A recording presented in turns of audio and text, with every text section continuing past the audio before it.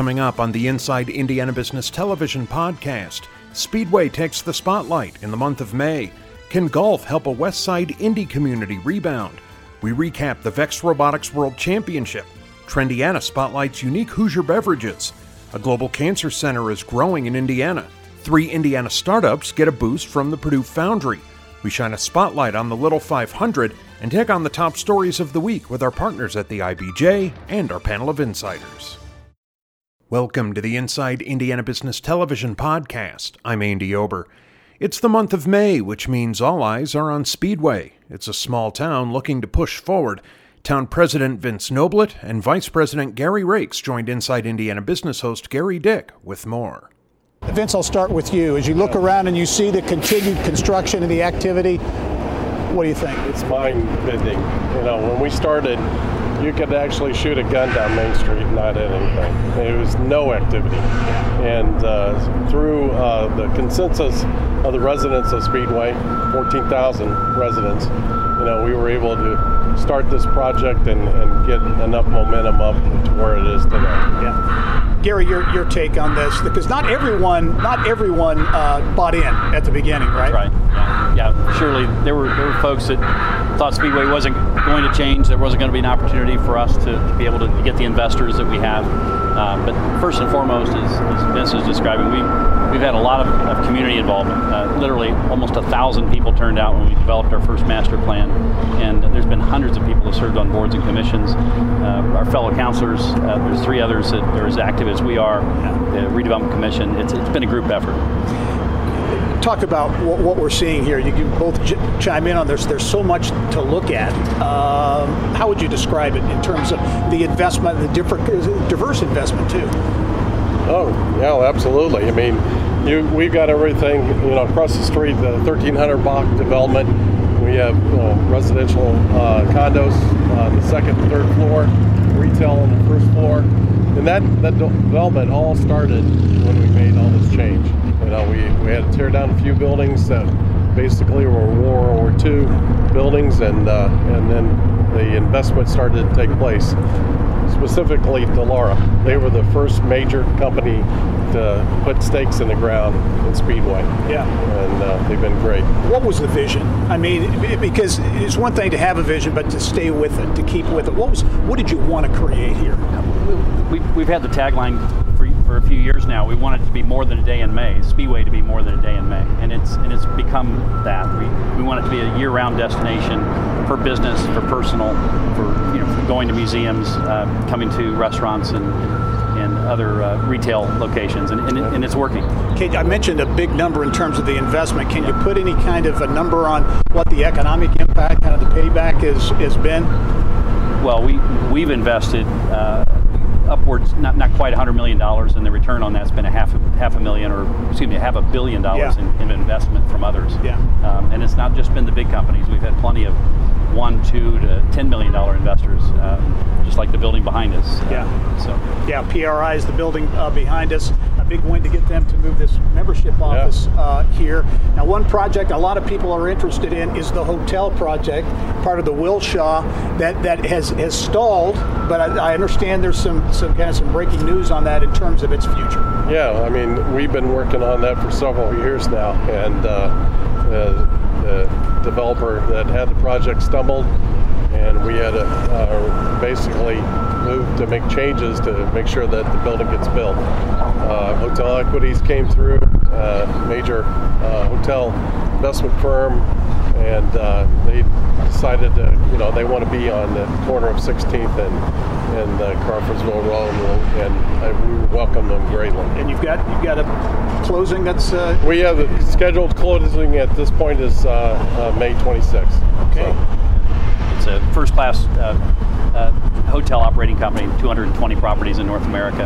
They fly the Hilton flag, they fly Marriott flags all across the country. In terms of the vibe, if you will, in downtown Speedway now on Main Street here, and what it's like compared to maybe what it used to be like, a lot of people, a lot of activity. How would you describe it?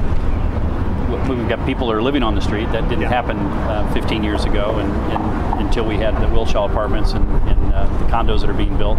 But so people are literally eating breakfast still on Main Street. We have Charlie Brown's, an old business that continues, and Liz and her company do really well.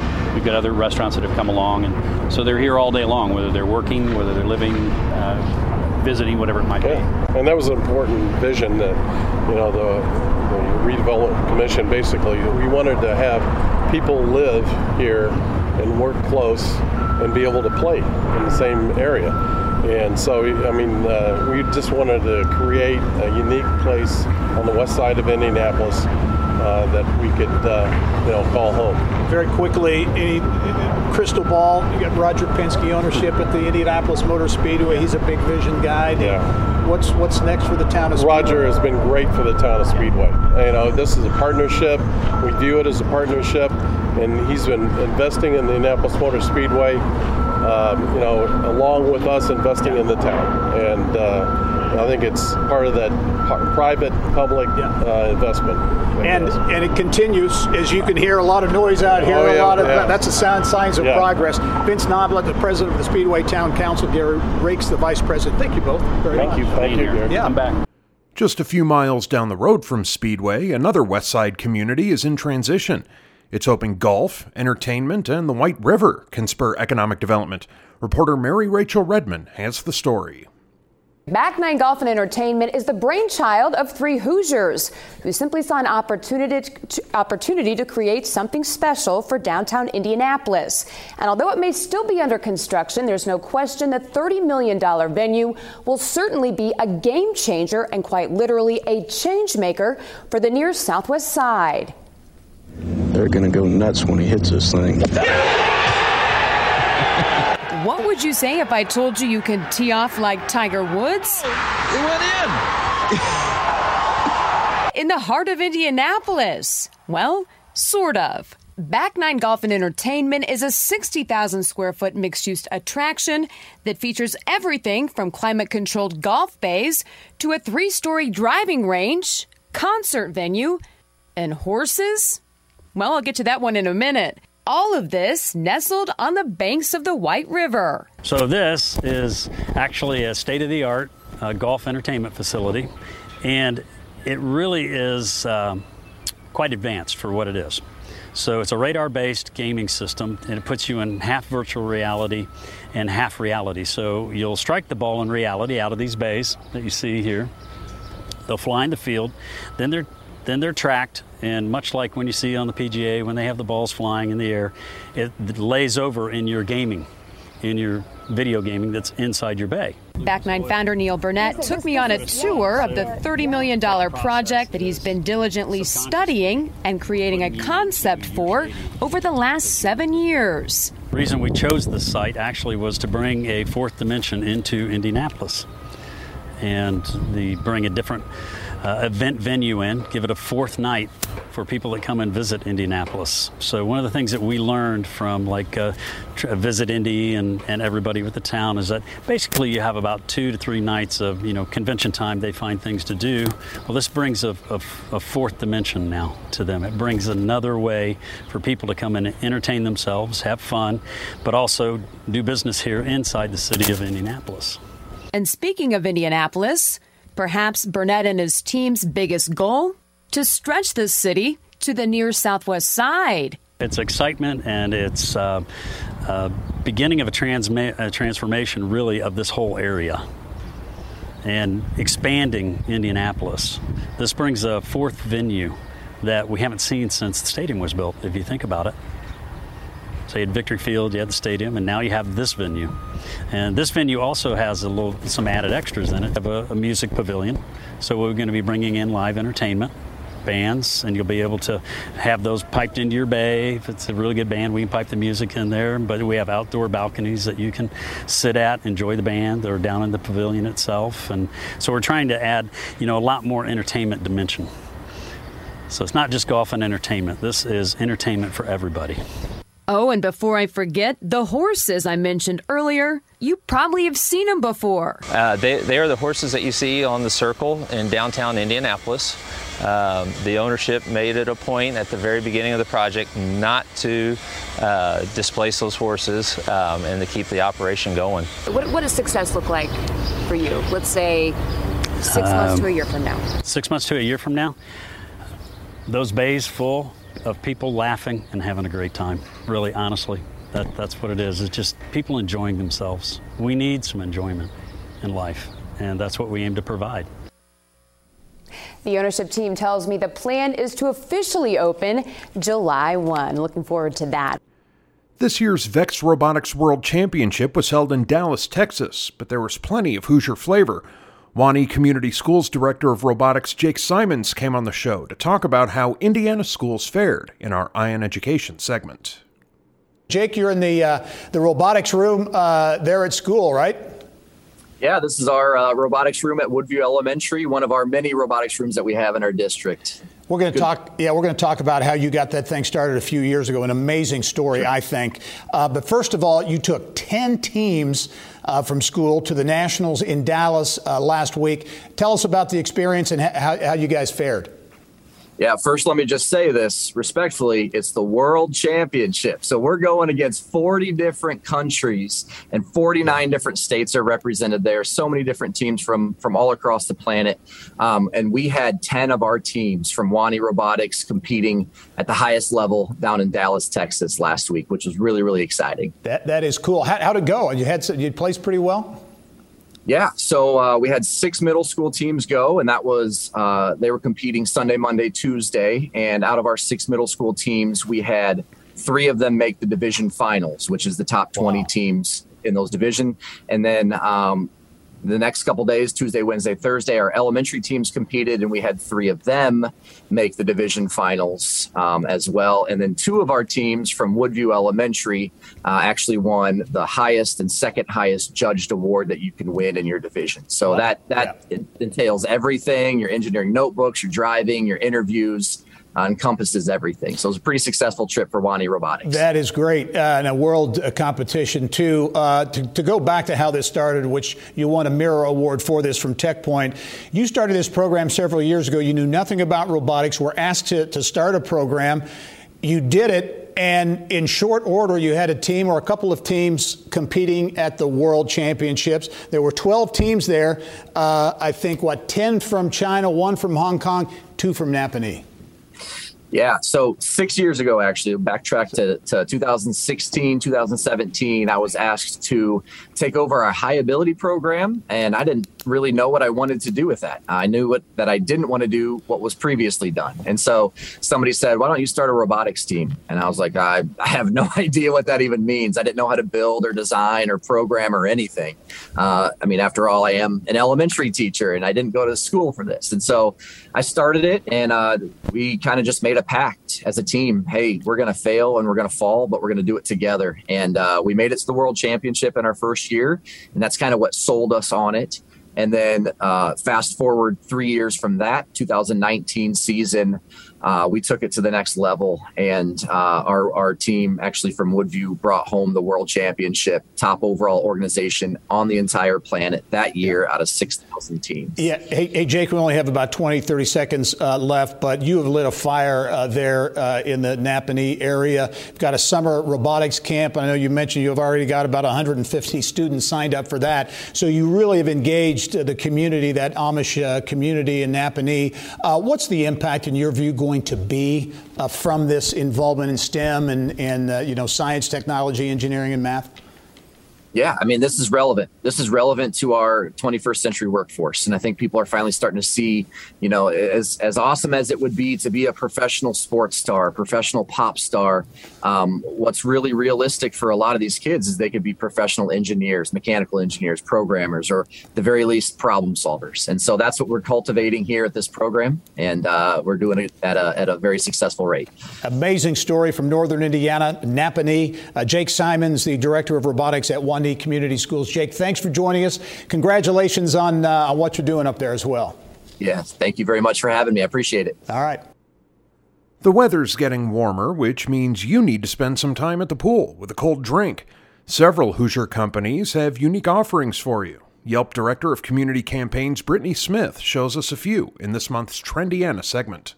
First of all, food and beverage entrepreneurs, there are lots of them around the state. I know we're talking drinks this time. Yes. Lots of folks trying some new things. Definitely, both non-alcohol and alcoholic. And actually, just this past year, the top growing sector in the spirits industry was pre-mixed cocktails. And you're definitely seeing that throughout the state. Interesting. Well, you've got a nice trip around the state beginning in Valparaiso in Northwest Indiana. Root and Revelry Craft Soda. Yeah, and this one is a non-alcoholic option, but it pairs beautifully with spirits if you want to make it into a cocktail. It is a family-owned business. They're using real fruits to make all of their sodas. So even the coloring that you see in the sodas is actually from the fruit. No artificial sweeteners and all the added type stuff. And they've got really fun flavors like cardamom grape, vanilla orange. You can find them throughout the state at Blooming Foods, for example, in Bloomington, down to Lafayette, all over the state to try them. This next one, Mom Water, which started in Ferdinand in southern Indiana. Yes. And I think this is a great example of an entrepreneurial success story. Yeah, right? I love it. The co-owner, Jill, was actually, it stemmed out of her love for, going into a hotel lobby and you try those fruited waters. She took that, they stemmed it into a business where it is fruit-infused vodkas, no carbonation. You see all those seltzers right now, they're going on a different path with really creative flavors like lemon blueberry, mango coconut. The branding is really fun, and they're actually hoping to expand to more than 14 states just this early summer alone. Yeah, I saw that really expanding, Taking so off, it seems to be getting some traction. Hardwood Honey Elixirs is in Anderson, right? Yeah, this one, Ross Harding, he actually has bee yards in more than 26 locations, so he's using his own honey to make these elixirs. They're great paired with spirits, but again, a non-alcohol option that you can find at specialty stores like Amelia's or Goose the Market. You can also order them online, and they come in fun flavors like sage, vanilla, ginger, and then you pour in some bourbon if you want to do that, and it makes a great cocktail. That sounds good, and I think we've had Ross on talking about his bees before too. Okay, one more stop, and that is in Bloomington, another entrepreneurial, I think, success story, and that's Florida tequila soda, right? Yes, Cardinal Spirits is coming out with another great canned cocktail. It just released this month. This is actually their fourth canned cocktail that they've released this year. And this one is tequila paired with their Flora liqueur, which is delicious. It tastes like a little bit of jasmine, a little bit of elderflower, so a little bit of those floral hints. And it's really fun for a backyard party paired with tacos. It's a really good one. Great to see Indiana getting in on this craft cocktail craze. Yeah, and you're seeing so many of these businesses grow to other states and representing the Hoosier state. Brittany Smith, as always, thanks for being here. We've got plenty to taste test after we this do. segment, Rough right? job. Okay, thanks. Thank you, Gary. Remember, you can catch Inside Indiana Business Television on stations throughout the state every weekend. Head to InsideIndianaBusiness.com to check listings. A leading global cancer center is growing its presence in Indiana. MD Anderson's partnership with Community Health could be a difference maker for Hoosiers battling cancer. MD Anderson Medical Director Samit Bhatia spoke with Kylie Valletta in the Business of Health. So this is really all about bringing some of the best resources from one of the biggest cancer centers in the country right here to Indiana. Can you explain at the end of the day, what does that mean for patients here in Indiana? Community Health Network has essentially been the last mile in providing cancer care to our patients here. 10 years ago, through affiliates practice, we partnered with MD Anderson to bring their standards here. Last month, we went into a partnership mode, which essentially we adopted all their practices, including multidisciplinary care, opened up our doors for more scrutiny to essentially follow all their practices, pathways, but more so importantly, get access to their clinical trials and drugs for our patients over here. Essentially, it is about delivering the best care in the country here and now through a partnership or creating a superhighway to the hospital, which is regarded as the number one provider of cancer care in the country. And you mentioned the access to clinical trials, and really what that means is getting access to drugs that really aren't even on the market yet, right? Yes, drugs which are not on the market or drugs which are not FDA approved. And essentially that can offer a huge cost savings to patients because those drugs, when on clinical trials, are essentially free. So for example, there are drugs which cost almost $500,000 for a year, and patients who are on those clinical trials can get access to them not only earlier but also in a very controlled way where they are washed in. And this can, we believe, result in better outcome. It also keeps the patients at home. Right. They don't have to travel. Exactly. You mentioned this sort of shifts community from being like a 9-county provider to really statewide, and even making it a destination for patients in the Midwest. So our underlying contract with MD Anderson allows us access to their pathways in Indiana, Kentucky, and some of the surrounding states. Our hope is that patients in those surrounding areas will be able to access some of their care right here in Indianapolis rather than having to go to Houston. Right. We will partner with their physicians to provide them care right here. And we want to look at this a little bit through a business lens. So we're not going to see new buildings being constructed or anything, but there are important investments taking place internally, right? So there will be some new buildings, but this is more a software upgrade. The hardware will be upgraded, but it's the software. We are going to invest in physicians, programs, processes, clinical trials. A leading example of this has been our phase 1 clinical trial, in which we recruited Dr. Bert O'Neill. And in the first 6 months, even before this partnership was announced, he arguably became the largest provider of phase 1 trials in the state.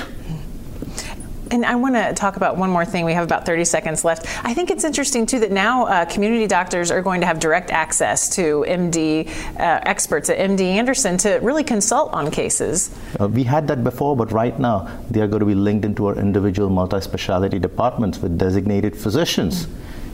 Case in point, Dr. Kantarjian, who's the leading leukemia doctor in the world, participates in our conference and vets pretty much all our care over here.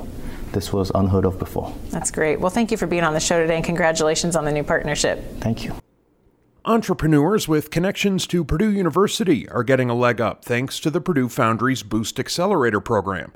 3 startups recently received $25,000 each to help push their products to market. Purdue Foundry Assistant Vice President Bill Arnold and Repro Health CEO Jim Donahue joined us with details. Bill, hey, give us the thumbnail. The Purdue Foundry has had tremendous impact since it was launched in 2014. Give us the mission, the vision, if you will, of the Foundry. So our whole job is to enable Purdue startups to improve the world. And to that end, we've started about 360 companies in the last 7 years, which have raised about $570 million in follow-on funding. Yeah. Well, yeah, and that is tremendous impact. And as we were talking off camera, you said, hey, after 7 years, you really want to put your money where your mouth is. So you launched this Boost, this accelerator program where you gave 3 startups $25,000 each. The idea behind the competition? Well, the idea was really, like you said, Gary, let's put our money where our mouth is. We've had programming for 7 years. We've identified a lot of companies. We've helped them get started. The question is, can we help them move forward beyond just getting started? And so we thought, hey, let's get a group of companies that are all connected to Purdue in some way, shape, or form, that are very early in their life, and see if we can move them from potentially investable to investable. Yeah. Jim Donahue. Jim, you're the CEO at Repro Health Technologies based here in Indianapolis. You've got interesting technology allowing farmers to more easily get their cows pregnant. Is that a good description? Yeah, it really is. The goal is to improve in vitro fertilization with cows. And right now, the farmer must take their cow to an off-site location. The eggs are collected, and then the eggs are shipped out of state to be grown in incubators. They're grown in machines in these Petri dishes here, these 4-well dishes. We've invented a patented device which essentially has a culture chamber, 2 of them actually, that are put into this device here. And then this is literally placed in the vaginas of the cow. So we're using the cow as the incubator. Embryos are growing at her temperature, and it allows the farmer to make multiple copies of that one cow. So for instance, instead of an artificial insemination where they have one cow 9 months later, they can produce multiple copies, in effect produce 8 cows and freeze some and transfer others. So it really improves the genetics. In many ways, it's good for the environment in that they can control the amount of cows that are produced, and also for food insecurity. Parts of the world don't have the technology that we do in the United States, and this simple technology would allow them, 2 billion people who don't have enough food, to have that. So it's really kind of exciting. It's novel. The Foundry's been great. Within the last 6 months, it's just remarkable where we've gone. And my co-founders, Katie and Michael, and I are just really excited to be part of this whole process. Yeah, fascinating technology. It will be interesting to see, to watch your company grow. Bill, as we have only about 30 seconds left, but as you look at what's next for the Foundry, great companies, exciting companies like this, as you look to the future, your vision for the Purdue Foundry and what's next? More of the same. The reality is that we want to try to produce 40 or 50 companies a year into the Indiana ecosystem, and that's what we've historically done, and we intend to keep on that track. All right, Bill Arnold is the Assistant Vice President at the Purdue Foundry. Jim Donahue, the CEO at Repro Health Technologies. Very interesting program, and Jim, good luck with your company as well. Thanks for joining us. Thanks. Have a great day. Okay. Thanks, Gary. Racing in Indiana stretches far beyond the hallowed grounds at 16th and Georgetown. The Little 500 at the Anderson Speedway has a 74-year history.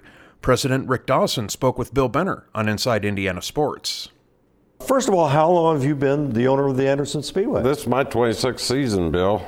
It seems like yesterday.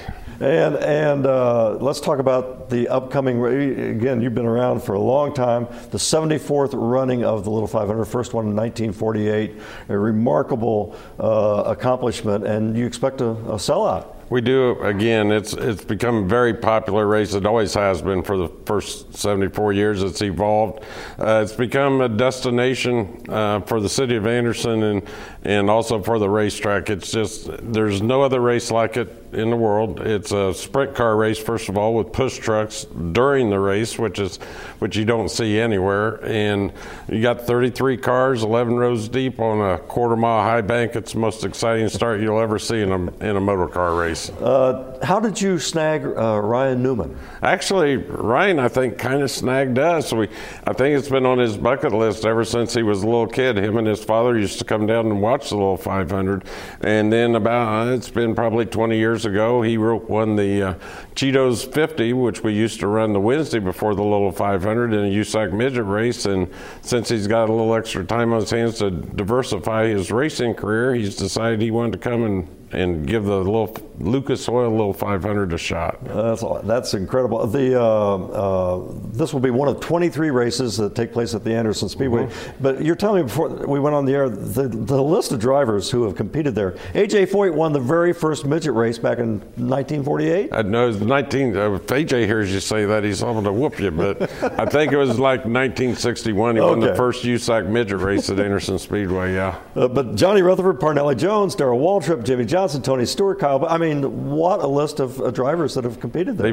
They've all raced at Anderson Speedway. Actually, I have a picture in my office of a very young Chase Elliott and Ryan Blaney getting ready to run the Redbud 400 that year. So it's a proving ground, and they'll all tell you if you can conquer Anderson Speedway, you can pretty much conquer them all. You're going to have, you mentioned also fans of both races. I mean, you get people that are coming to Anderson on Saturday night that will be at the Indianapolis Motor Speedway on Sunday morning. That's another great thing about this. I mean, I love the Indianapolis Motor Speedway. I grew up there, had tickets every year to go to that race, and a lot of our friends come in, and our campgrounds will be packed, and they come in early in the week and spend the week with us and see the town, see Indiana, and then they watch the Little 500 and turn right around Sunday morning, get up and drive down to 16th Street to watch the greatest spectacle in racing. $25,000 to the winner, $136,000 total purse. I mean, this is the big deal for the sprint car crowd. It is. That's a huge purse for sprint car racers, and actually the starting amount is what a lot of features pay every night. So it's on the want list for a lot of race car drivers. Tickets still available? Tickets are still available by calling the ticket office. You can get all the information on our website, AndersonSpeedway.com, Facebook, Twitter, all the social media. We're there. We look forward to seeing everybody. Rick Dawson, the president and owner of the Anderson Speedway, Little 500, Big 500. What a weekend we have coming up.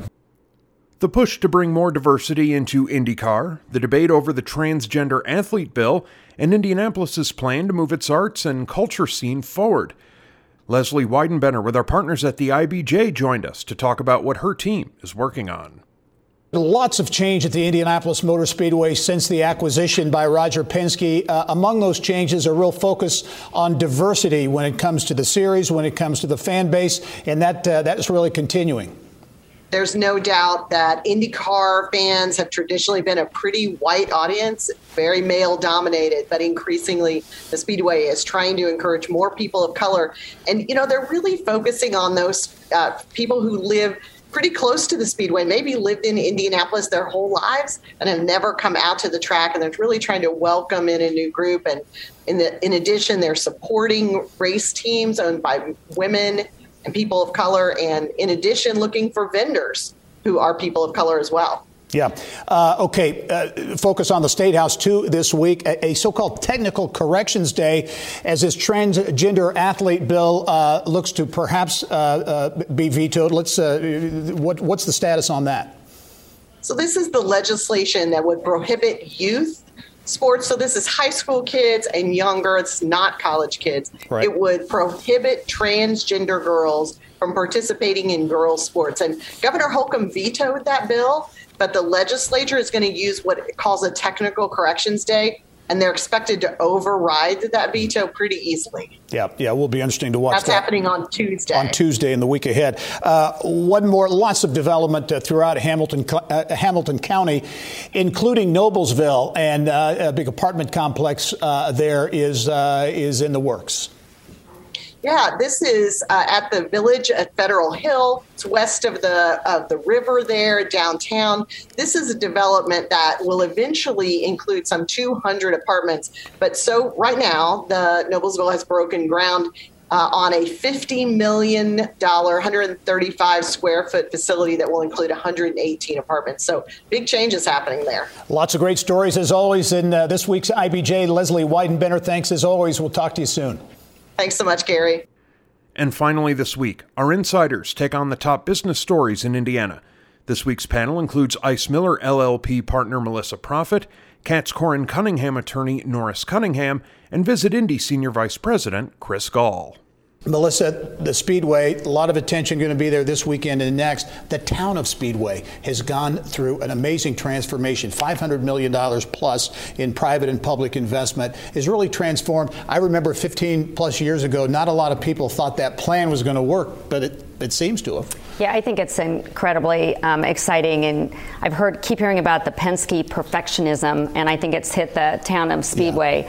Yeah. They've got the Founders Square development, which is going to bring in a tremendous amount of jobs to a bunch of individuals, as well as a lot of economic development. They've got Hampton Inn with a conference center, restaurants, apartments, medical buildings, et cetera, 25 acres. And the city is working with real estate developers to make that an area that takes you beyond the month of May, beyond the race.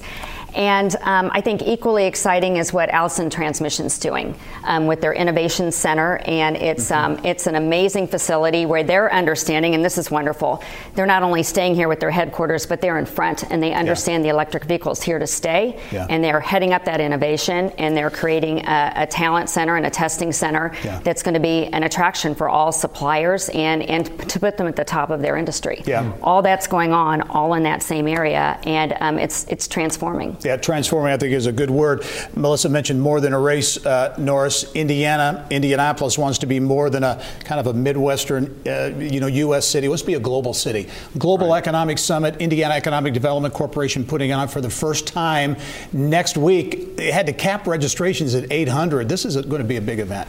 A huge event. And, it's clear that we have a place Indiana does in the global economy, right? But this event, the first of its kind, really starts to refine that and focus, I think, in a way that is going to be very, very helpful to stimulating even more growth and really sort of getting the Indiana name out there, if you will, and the brand out there globally. On a global stage, 24 ambassadors, I think, a number of big-time CEOs. It's going to be a high-profile event. If you're going to bring visitors to the state of Indiana and the capital city, make it in May. So kudos to the governor and IEDC for launching this and putting it in place. 25 different countries represented. And it's also the quality of these visitors, not necessarily the quantity.